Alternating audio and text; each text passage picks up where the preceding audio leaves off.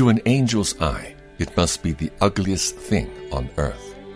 By Archibald Brown, from The Pioneer of Destruction, 1869, Stepney Green Tabernacle. Pride goes before destruction, and a haughty spirit before a fall. Proverbs 16, verse 18. Chrysostom has aptly called pride the mother of hell, for hell, with all its horrors, is its hideous offspring. Had there been no treacherous pride, there would have been no bottomless pit.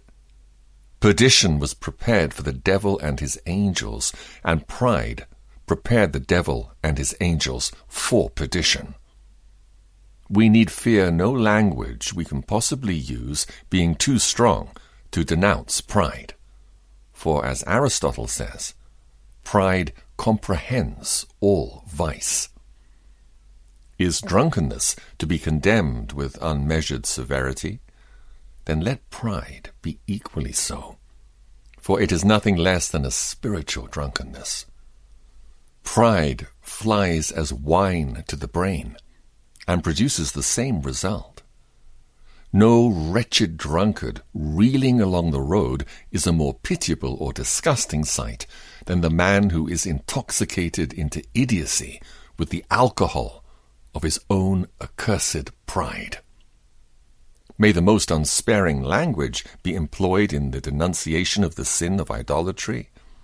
Then let it be equally strong in the condemnation of pride, for they are one in essence.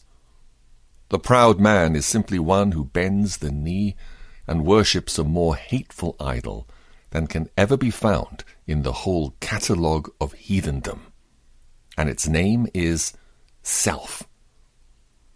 God loathes pride, for every one that is proud is an abomination to the Lord. Proverbs 16:5.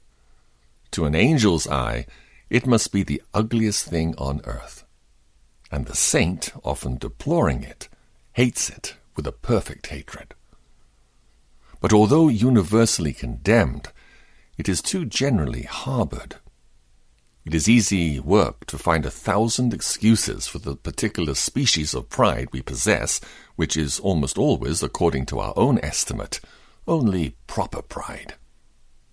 It is the minister's imperative duty to cry out against particular sins and lay the axe at the root of special iniquities. I want this evening, by God's help, to strike a blow at the deadly root of pride. I have, no doubt, many things I may say that will be considered too severe. I cannot help it if they are. The language of my text is strong and unvarnished enough. The truth it contains is put in the most uncomplimentary mode, and I would be a traitor were I to attempt to smooth it down. My work is to declare that pride goes before destruction, and a haughty spirit before a fall.